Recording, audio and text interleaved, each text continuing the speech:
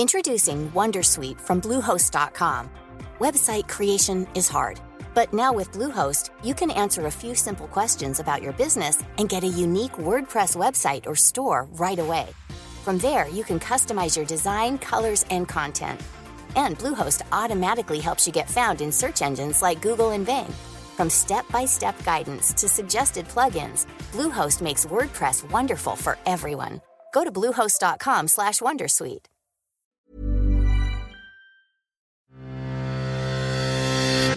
Idag ska vi avsluta året genom att bli affärsfilosofiska.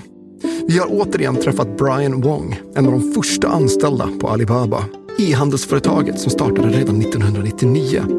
Idag är Alibaba en absolut gigant. Ett ekosystem för bland annat e-handel, fysisk handel, logistik och betalningar.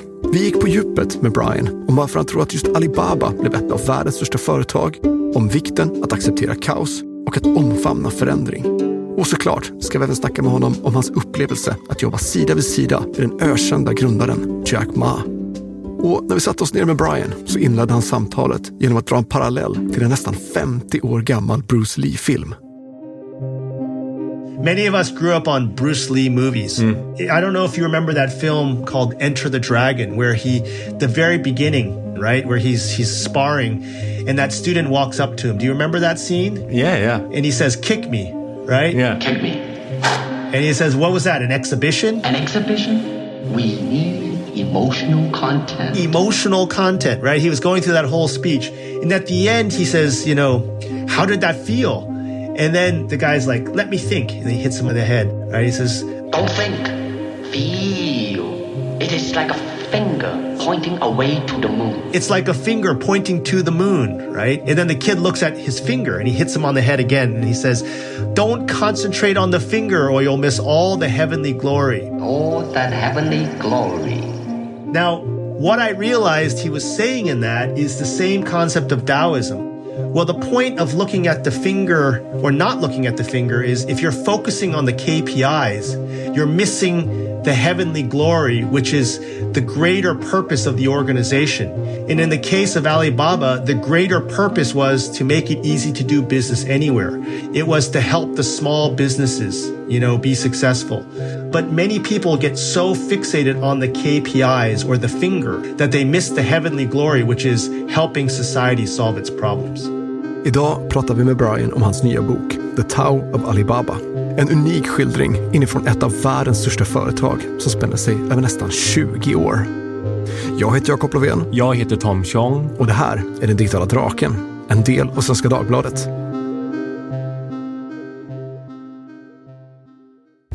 För dig som inte har hört vårt förra avsnitt med Brian så är han killen som i 20-årsåldern träffade en ung Jack Ma på ett hotell i Kalifornien och bestämde sig kort därefter för att lämna sin hemort Pacific Heights i Silicon Valley för att göra en total chansning på Alibaba. Ett företag som knappt någon i USA hade hört talas om. Nu, efter nästan 20 år, har han lämnat företaget och skrivit en bok om sina upplevelser. I left Alibaba in August of 2020. I felt that one thing that wasn't complete following, almost 20 years working at the company was an account of really how the company thinks from the inside. What are the lessons that can be learned from the rise of this company? But more specifically, how does it think and what is the management ethos and why is that relevant to the rest of the world? So that's really what I tried to break down in this book, as well as, what Alibaba created as a model for a potential sort of, development paradigm that could be applied in other parts of the world, particularly emerging markets that have similar situations like China did 20 years ago, and how they can utilize this technology to actually create good for society and a more inclusive society as a result. That leads us to the title of your book, the underlying culture and DNA that forms a successful organization. I want to be careful, I'm not a philosophy major or an expert, but I definitely felt that the word the Tao was an appropriate title because it is so both profound but also appropriate for what I'm trying to cover in the book. So the Tao obviously refers to the philosophical sort of tradition, Taoism, which is a religion and a philosophy from many thousands of years ago in China. It has many books and sort of thought leaders that have contributed to the canon, but obviously the seminal one is Lao Tzu and the Tao Te Ching, which many people have studied, and there are many interpretations of this.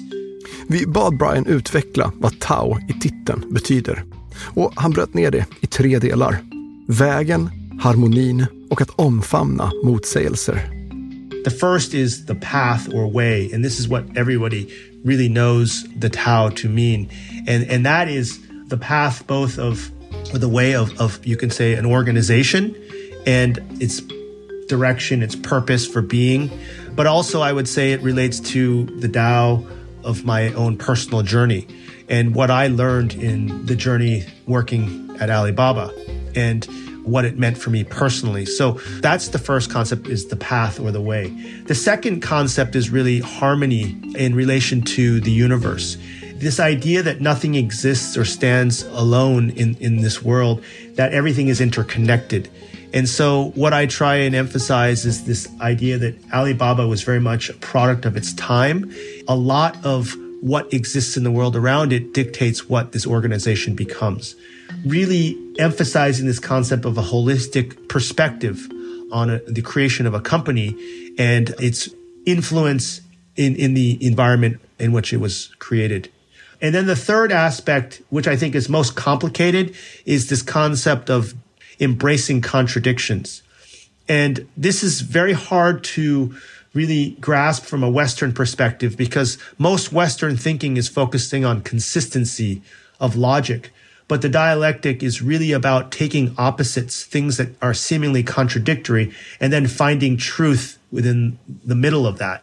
Och när det kommer till Brians tredje poäng, det vill säga att omfamna motsägelser, så pekar han på att det här var en av grundaren Jack Ma's absoluta styrkor.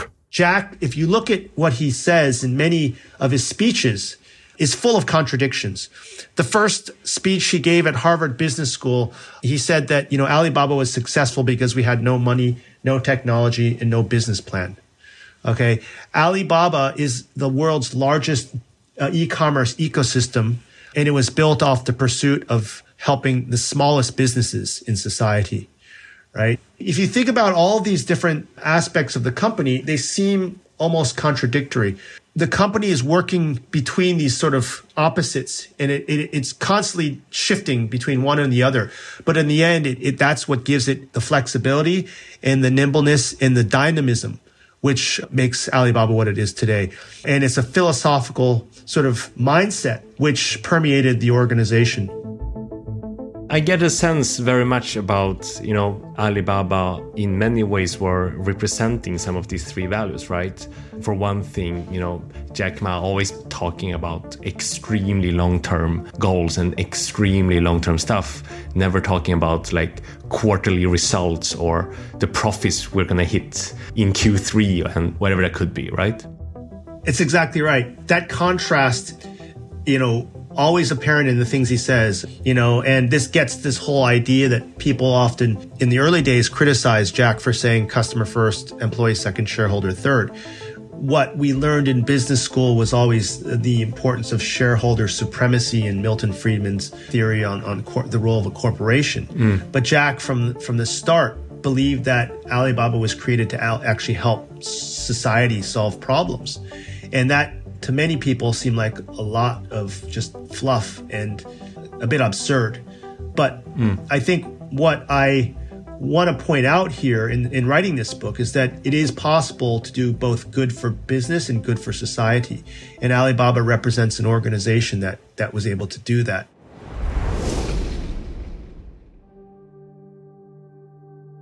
One way to summarize the book is that you have three key parts of it. One part which is talking about the early days of Alibaba and how that, grew into this juggernaut that we're seeing today, right?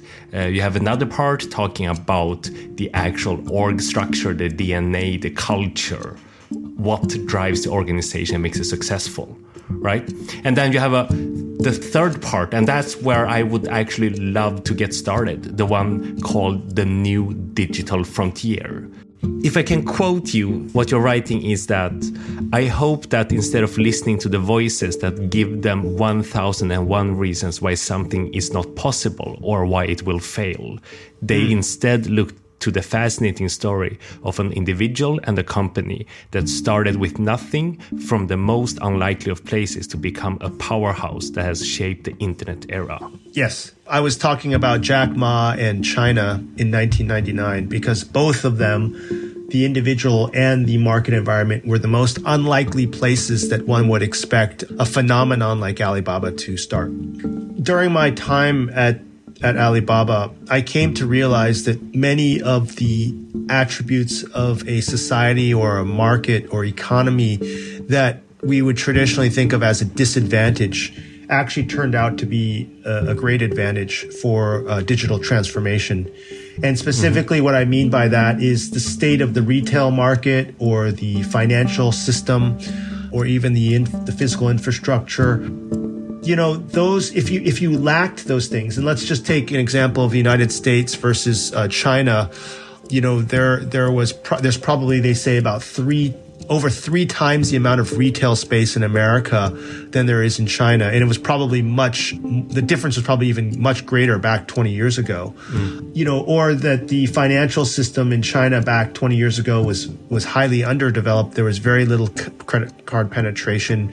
And, you know, the number of banked in the population was much less than that United States. All those things would be a barrier to economic development in most cases. But with the rise of e-commerce, the fact that those legacy systems didn't exist meant that it was much less friction to the adoption of new habits and new ways and new sort of, you know, systems for retail and, you know, consumer finance. And so China, as an example of how that digital transformation occurred, can be a sort of a model for how other countries, particularly in places like Asia and Africa, could take the path for their transformation. But then also, what is the role that entrepreneurs played in catalyzing that transformation vis-a-vis kind of the enabling environment that the governments create? The point that I'm trying to make is that, you know, there are other ways to think about how to go about economic development utilizing technology in a positive way. Because I think, particularly during my book tour, there is growing sentiment even now of the threat and the risks of technology, particularly platform companies, which, you know, I acknowledge that there are considerations that need to be taken into account. But at the same time, what I try to do is encourage people not to forget also the positive benefits that these platforms bring. And then if we can sort of moderate that risk and manage it effectively, there's still a very important role for these types of technologies to play in the inclusive development models that we're trying to pursue. Introducing Wondersuite from Bluehost.com. Website creation is hard, but now with Bluehost, you can answer a few simple questions about your business and get a unique WordPress website or store right away. From there, you can customize your design, colors, and content. And Bluehost automatically helps you get found in search engines like Google and Bing. From step-by-step guidance to suggested plugins, Bluehost makes WordPress wonderful for everyone. Go to bluehost.com/wondersuite. När det kommer till framgångsrika företag är det lätt att få en bild av att de spikade sin framgångsformel tidigt och sen bara gasat på. Men så är såklart sällan fallet. Och inte heller för Alibaba. I sin bok beskriver Brian hur han en dag under sommaren 2013, när Alibaba såg ut att gå jättebra, fick ett meddelande av Jack Ma adresserat till hela företaget. Där grundaren presenterade företagets mest omfattande omstrukturering någonsin. I mejlet skrev Jack Ma: "Det här är den svåraste transformationen under Alibabas 13-åriga historia. Men förändringarna gör vi inte för att råda bot på nuvarande problem eller att de för den delen skulle ha gjorts tidigare. Vi gör det här för att möta den framtiden vi tror på. För vi som företag är på väg in i okänt territorium där ingen annan varit förut." So in 2013, Alibaba had already become a very sizable company. It had gone public once and it had delisted, I think, around 2012. So it was going through a process of transformation. And I think it was really about deciding, what would be the next iteration of the entity that they would want to bring public. And what happened, I think, over a period of 19 months is the company went from 3 business units to 7 business units and then to 25 business units. So essentially broke the company into small pieces. And the reason why they did that was in order to unlock a lot of the value that was sort of within the company, but to also empower the leaders of the company to be able to make decisions in an efficient way and in a nimble and agile way. Because the bigger you get, the slower you move, but also the more vulnerable you become to competitors. I think at that time, there were competitors from every angle of kind of the market, whether it's the C2C, the B2C, the B2B payments. Everybody was trying to take a piece of what Alibaba had created in terms of this market. So that's what had happened. And that's the thinking behind that, was to maintain the agility of the company and give the managers and the leaders in the organization the flexibility to be able to, really continue to innovate in a way that a startup would versus a large corporation. This happened so many times when I was working at the company, where just when you are starting to feel very comfortable and secure with things, the management decides to make some major changes. And it's funny, I actually went back, I just stumbled upon an interview he did in 2004 when he talks about his management philosophy. And I realized very little has changed from that time up till now. He talks about how, you can never feel too comfortable, and he always wants the company to have a startup mentality. Even when it's a big company, he wants to figure out ways to maintain that startup sort of spirit, which means you have to constantly keep things kind of dynamic, but also never be too complacent. That's what's quite interesting with this story, right? Because if you were to remove the word Alibaba now from everything you just said, every company on earth have tried to do the same type of reorg. And every single CEO says, I want the startup mentality. But Alibaba was one of the few companies that were sizable, did that change, was successful in doing that change, and actually iterate and continue to innovate, which is so rare for very large organizations. I mean, this is also something I talk about in the book, which is this cyclical nature of the company, where it goes through these trial phases, refinement phases, and, kind of development phase. And that's happened multiple times within the company's 20-something year life. And it's constantly sort of developing new businesses. It's not a one-trick pony. It is a company that's constantly building on itself and building within this ecosystem. Part of that has to do with its Eastern philosophy that guides kind of its thinking, that allows it to be dynamic within this framework of what I call Western system. It's processes and management structures. Mm-hmm. So it's this blend of East and West. And I think that Alibaba as a company, that's what makes it unique, is that it's able to incorporate both these elements into its sort of management ethos.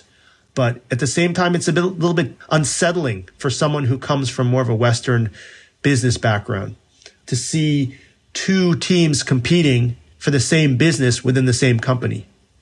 Or you talk about this restructuring, it happens at a lot of companies, but this was within a 19-month period. And sometimes you would say a company this size should not be this disorderly. But in some ways, the chaos is what's prompted or encouraged in order to facilitate a bottom-up ideation of new ideas within the organization. We could spend hours on this because there obviously are very contradictory views in that as well, i.e. what is the definition of a company? And, at the end of the day, why do you publicly list? But I think that also tells an example about what you just mentioned before, which is on one hand, this is this super long-term company, send this message about, we're here for a long run, we're going to change a lot. But at the same time, the way you run the company is that, one, you just feel comfortable, like you mentioned. a big reorg happens. Yeah. So tell us a little bit more about how it was to operate within an environment like that, because it gotta feel very competitive at certain times, right? Yes. So, I mean, look, I think that it's not easy for many people when they first join the company to fit into that environment, which is why values become so important. But the reason why values are so important is because it defines the code of conduct, or it lays out kind of how people and teams should interact. One of the values early on was embrace change. And then that was, how should I say, modified to a value called change is the only constant. And when we started at Alibaba, China was the fastest growing economy in the world, and the internet economy was the fastest growing industry in the world. So you're at the center of the center in terms of speed of change. So once you enter the company, the first thing they tell you is, okay, Alibaba values embrace change. And anytime there's a change, people will reference, well, this is part of our values. This is something that you should expect. And I don't think most people in human beings like change, because we're not built or geared in that way. But if part of the culture is about embracing change or accepting change, then it gets a little bit easier to accept. But what happens is that over time, that just becomes a way of working. And there were many times, like early on when I was doing product, we would launch new products. Some of them would get launched, but sometimes within 2 weeks they'd get scrapped. And the first time that happened, it was crushing because you put so much time and effort into it. But as you moved forward and you saw how we were going through an iterative process of trial and error, those success cases were enough to make up for the pain of what had been sort of shut down or canceled or, dismantled. Of course, there were times when things seemed like a big waste of resources, when mistakes were made. There was a moment for me, Tom, honestly, because I left the company after 2 years. I got fed up with it. So I went to business school thinking that I was going to actually learn how to use the proper systems to do this kind of work. And then I went and worked for a large multinational company. And that multinational had 100 years of history. This was in New York, and I was on the strategy team. I was witnessing how decisions were made and how plans were laid out. But honestly, when I worked in that environment, it felt far too slow. And then when Jack came back to see me 2 years later, we were having dinner. He's like, we need you to join us again so we can help globalize the business. And when I looked at the trajectory of how things were going to play out, I said, there is so much more dynamism in the opportunity with Alibaba than what I'm seeing in New York, because the mindset is different. Why not go for that opportunity and swing for the fences? Because they're going to enable you as a leader to try and make that change and give you that, space to do so.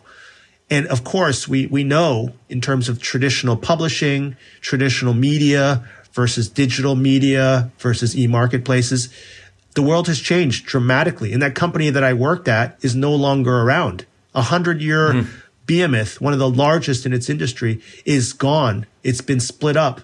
Whereas Alibaba now is one of the top market capitalization companies on the New York Stock Exchange. So that's the reality of how this plays out. Något som är återkommande i Brians bok är hur det var att jobba nära Jack Ma. Hur han såg på organisationen och det som Brian kallar för soul-crushing reviews.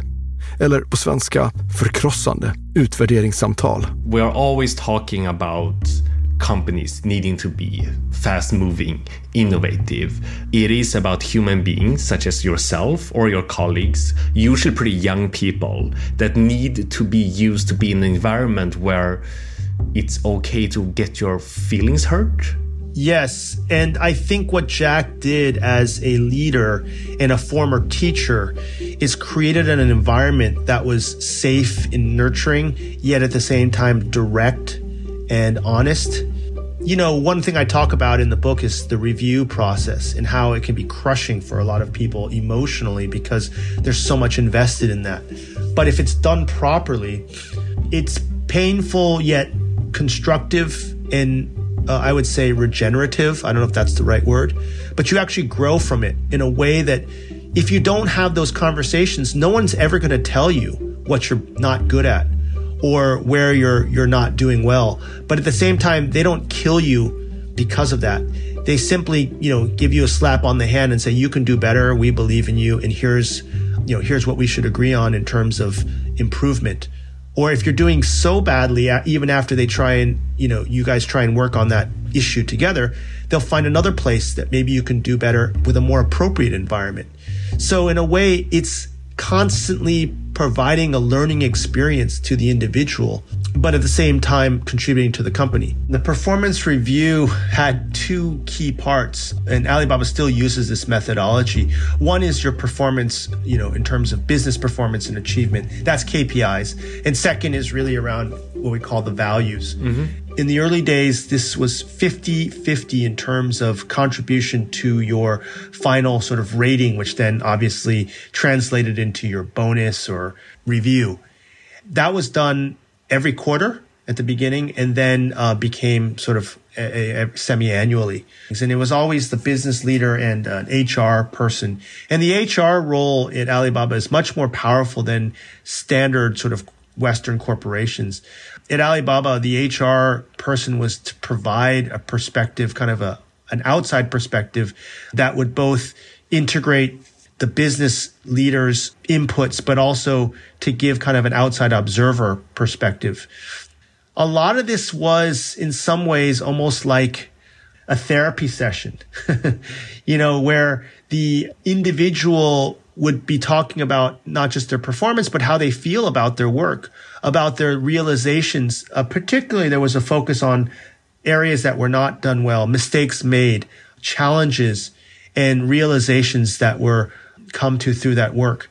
Every performance review was like that because most of the focus was on what you did wrong as opposed to what you did well, because they already knew what you did well. But as I said in other comments, it was that moment where you learn about yourself more than any other time because people are giving you direct feedback, unfiltered, but with the intent to help you be a better person. And Jack talks about what a leader should do is the leader should help their team be the best people that they can be as individuals, not just for the company, but for themselves. He would also say things like working at Alibaba is a chance for you to learn about yourself and how to realize your skills and your aspirations. It was almost like a training ground for life as a whole. He would say things like life is work and work is life. And that wasn't about work-life balance. It was actually about utilizing the time at Alibaba to exercise your aspirations and practice your skills so that you could become closer to what you want to be as a human being. It all came to a head in those performance reviews. People would throw things at you for about an hour, and in the end, they'd say, because of all of this, we think that you've learned that much more and that you're ready for promotion. Or we're going to give you this big bonus. And those would be times when you'd be like, oh my gosh, like you'd be flying, right? But if you walked out of there and they said, well, all this criticism, therefore we don't think you've met your goals, you'd be really, really disappointed. But then the next part of the conversation is, okay, well, how can we help improve you moving forward? And what have you taken from this? And then you would, if you were conditioned and mature enough, you would say, wow, this was a gift. I'm going to take this in the next review. I'm going to be this much better. That is not only good for the team member, but also you as a manager feel great satisfaction in helping that person grow. And I think that this all stems from Jack's own personality as a teacher, because ultimately that's what he wants in his team members, is to see them grow just like he would his students. It sounds very idealistic, and obviously not every case was like that. Some managers who did not coach their team members effectively crashed and burned. Then you had these fights and these yelling matches, and that's where HR needs to kind of step in. But it's also a learning experience for the leader, for the supervisor. Are you actually able to coach your team members in a way that makes you a good leader? That's a learning experience for that leader. And that's where the HR would have to actually step in and kind of give that coaching. So I'm not going to sugarcoat it and say every review was perfect. But I think if you put it in that perspective, you realize that there was a thought process behind that. And ultimately, look where the company is today. So many of these things I would call bullshit, right? That's just a bunch of corporate fluff. But look where the company is. Like, time and time again, I left the company twice. Okay, so it's not like I was drinking the Kool-Aid from the start. But I looked at it from a distance. I looked at it from the inside, and I say something is working here. You don't have, a hundreds of billion-dollar market capitalization company built off vaporware or built off a bunch of corporate jargon. Something that Jack did actually worked. Brian berättar också att i den här hårda feedbackkulturen så var det ett tillfälle då han var helt säker på att han skulle få sparken. Men situationen visade sig vara den motsatta. I was leading a team, we called it a strategic business development, because we were trying to develop new revenue models internationally to really develop our business outside of China. We had really traditionally relied on Chinese companies that paid a subscription service. This was back, I think, 2007, 2008. And then the buyers were international. But we wanted to flip it around. Since there were so many buyers now on the platform for our B2B business, we believe that, Vietnam, Turkey, Korea, Brazil, Poland, wherever, there was tons of manufacturers that also wanted to sell to the same buyers. So I was flying around trying to understand the markets, but also trying to sign up partners to work with us locally to help develop this business model. And frankly, it was very challenging. I set up our business in India, and that's a whole different working environment than China. It was difficult to get sales teams to do the same things that the sales teams do in China, to operate with the same level of discipline. I mean, these guys are like military in China. Like they were up at 5 a.m. and home at like 9 p.m. And they had a whole list of, sales targets and the metrics every day we would review. And India is like, it's chaos. And you'd be lucky if you got half those number of sales calls because of traffic, because of inefficiency, whatever. And then half of them wouldn't show up at the end of the day. So I seriously thought despite the efforts, we were not doing as well as we should. But I remember, I think I was in the US and I was on a business trip and I was in New York and I got a phone call from a Hangzhou number. And I was like, okay, well, obviously this is important because they're calling me. Usually it's just a text or whatever. So I get a call and it's, I think someone from headquarters, I think maybe it was the secretary of the CEO at the time. And she says, Brian, where are you now? And I said, I'm in New York. And she says, well, can you come to Hangzhou tomorrow? And I said, no, my passport is in California with my parents' house, and I'm on the other side of the country. Well, and then she says, well, you need to figure out how to get back tomorrow or as soon as you can, and you need to meet with the CEO.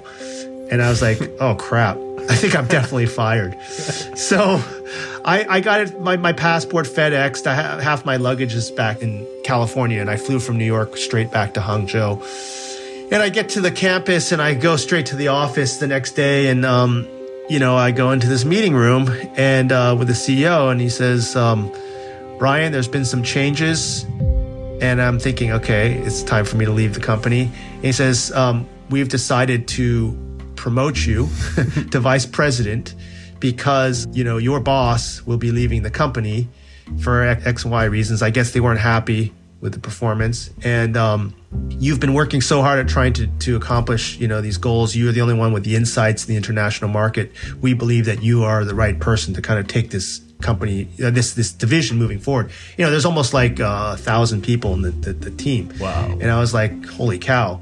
So, that was, I got actually kind of scared because I don't even know where to start with this because it's such a big leap. Yeah. But that's the kind of responsibility that management would give you if they believe in you. Jack often says, we make it really hard to get in. We make it very easy for you to leave. And that way it will self-select in terms of the kind of people that remain.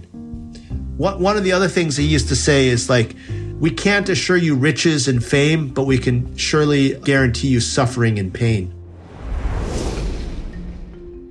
Vi frågade såklart Brian hur han ser på framtiden för Alibaba och vad han tror är skillnaden mellan företag i öst versus de i väst. When we talk about, being able to be dynamic but still very long term, being able to be nice to people but still hurt your feelings, a lot of these contradictions If you're reflecting a little bit over like Alibaba, where Alibaba came from, the people and the culture and the Asian culture versus, let's say, American or European companies that are trying to do the same, instill the same culture, what do you feel is the differences here? Well, I mean, I'll say this. First of all, no one company is exactly the same, so it's hard to generalize. And the second thing I'll say is that understand that America, and I'm going to use America as an example because I know it better than, say, European company environments.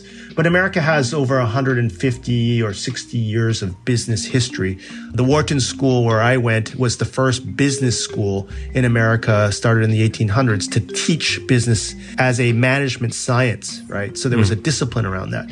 Well, China today, in terms of market economy, only has about a 40-year history. And when we started Alibaba, it was only 20 years. So there's a lot of things that business people in China are learning. Okay. And, layered on top of that is kind of this Eastern philosophy, which complicates it even further, which makes it very different in some ways from Western practices. So I went into Alibaba thinking it's just going to be like every other Silicon Valley company, just, in China. But there, as I've described already, there are definitely elements that are different. One thing we were lucky about is that Jack has an open mind and was trying to integrate both East and West into his organization. So if you ask me in terms of some of the characteristics, I would say the idea of this Tao philosophy runs through the veins of the organization. And so that, in some ways, when you want direct answers or feedback, you don't necessarily get it because you get this mouthful of contradictions and you sort of have to figure out where it goes. Is it, within a spectrum, right? Things are gray as opposed to black and white. Second, I would say is that they look at things holistically. So everything is part of a larger system. And that's why also Alibaba evolved as an ecosystem. And it's grown in that way. Everything is layered on top of each other. One of the really interesting things you're seeing now in America is this talk about super apps. So Elon Musk has talked about this when he acquired Twitter. But now just most recently, Microsoft is talking about building a super app. But it's because the Western approach is about specialization, not about, horizontal integration. So this gets, again, to this whole concept of interconnectedness and holistic thinking. And then I would say the contradictory part of this is that then there's another element. While everything is kind of gray and kind of fluid, there sometimes is this hard element, which it goes to this command and control when things get really tough. I've seen another side of it too, which is like they come down really hard, really strong. And you're like, dude, don't I have any say in this? And I think that is again, go back to this contradiction. There are elements of that which I think make it sometimes surprising that, there's such a contrast in certain elements of management style. Yeah, like looking from outside, right? Looking at how Alibaba transformed from being like starting to fiddle around in e-commerce to building some of the largest marketplaces and then expanding that into the full value chain of e-commerce, everything from, logistics to cloud to everything. Yeah. One would imagine that it requires pretty strict leadership and people from the top saying, like, we just got to invest in cloud now. It's a X billion dollar investment. And we're just going to take that. It just feels like this is not something you can derive from consensus, right? Well, so that's the interesting thing. Many of our meetings, if you sat in them, you'd think it's total chaos. People yelling, arguing, pounding their fists. It's a free-for-all. But once a decision is made, sometimes it's consensus. Sometimes they can't come to a decision and then somebody needs to make the decision. And, sometimes that'll be Jack or sometimes it'll be the president of that organization. Then everybody falls in line. Then at that point, it's as good as unanimous because the decision has been made. So that, at least, it was the process that I observed. And there is an opportunity to voice your views and input, and it's bottom up, top down. But once it's done, then it's everybody moves in sync. Would you say that is a feature, especially of Asian companies? So, one of the big concerns of Alibaba, as is the case with many other Chinese private companies is, a founder-led organization is like a family business. And once the founder is gone, then everything falls apart. And one of the unique attributes of Alibaba was that Jack was planning his retirement for almost 10 years. And he created this Alibaba partnership model, which I think is actually unique. So that was actually intended to ensure a fluid and smooth transition or succession, where the DNA of the company was spread between what is now 38 partners. And they become the protectors of the company values and culture and its mission and vision. I think in that regard, Alibaba is quite unique. If you ask me, is that how Western companies operate? It's hard for me to say. I think Western companies, what's really interesting about what I see in Silicon Valley is there is a variety of models that are emerging. And what I'm encouraged by is that there is this openness to look more and more to other, companies outside of the States. Like, people are interested in studying how these Chinese companies operate, particularly these large platforms like Tencent and Alibaba. But I think that Silicon Valley versus New York, there's also very big differences. I think Silicon Valley has really embraced a more decentralized approach to how they go about management and making decisions. But I would think that there's still an element sometimes of, look at Facebook, right? Mark Zuckerberg is making the call on Meta, in the metaverse. How they came to that decision, I don't know exactly, but there's definitely personality-driven, founder-driven decisions still being behind much of this. Vi avslutade vårt samtal med Brian genom att fråga vad han tror Jack tycker om att han har skrivit den här boken. What's interesting about Jack is he was all about sharing all of this knowledge as broadly and widely as he could from the start. I actually thought it was very strange a few years into the company where he would ask us all to go out and share Alibaba's own management principles with our customers. Because a lot of times you want to keep that internally. And you don't even know, competitors might hear it and then they use it. And it basically what happened is what I expected. Everyone started to copy Alibaba's values and, mission, vision and whatnot. But that's exactly what Jack wanted because he thought that would create a better sort of business environment. And not only that, the more that they hear and believe in what you're doing, the more they relate to your company, the more they want to do business with you. So in a way, you were winning them over by bringing them into your circle, and everybody felt like they were part of that community. Let's just say working with Jack, you always think that you've got the best setup, the best ideas that you want to, propose to him, and you think you're doing really well. And he'll always find something that you haven't done right or something that can be better. And he says it in a nice way. So many, many times when I was his special assistant, I think I let him down, numerous times, not for a lack of effort, but it's just because he's so much that further ahead in terms of his ideas, his creativity, and his standards, which is why I think the company has done so well. He's always raising the bar. I'm just glad I survived it and can talk about it with others. And I think the purpose of this book is really to share lessons from the inside and hope that, no matter what people believe are the challenges, I think that Alibaba, as an example, shows that it's truly almost anything is possible if you have the right mindset and approach it in a way that really inspires and enables others to go along with you on that journey. So to me, that was the real meaningful takeaway from the experience, and I wanted to share that in this book. Stort tack till alla våra lyssnare för den här säsongen. Vi tar en liten paus över jul och nyår och sen är vi tillbaka tidigt 2023 med en fullspäckad säsong. Producent är Katarina Andersson och postproduction görs av Kristoffer Folin. Vill du som vanligt fördjupa dig i mer global tech så gå in på svd.se/dendigitaladraken. Jag heter Jakob Lovén och vi hörs snart igen. Du har lyssnat på Den digitala draken, en podd från Svenska Dagbladet. Ansvarig utgivare är jag, Anna Kareborg.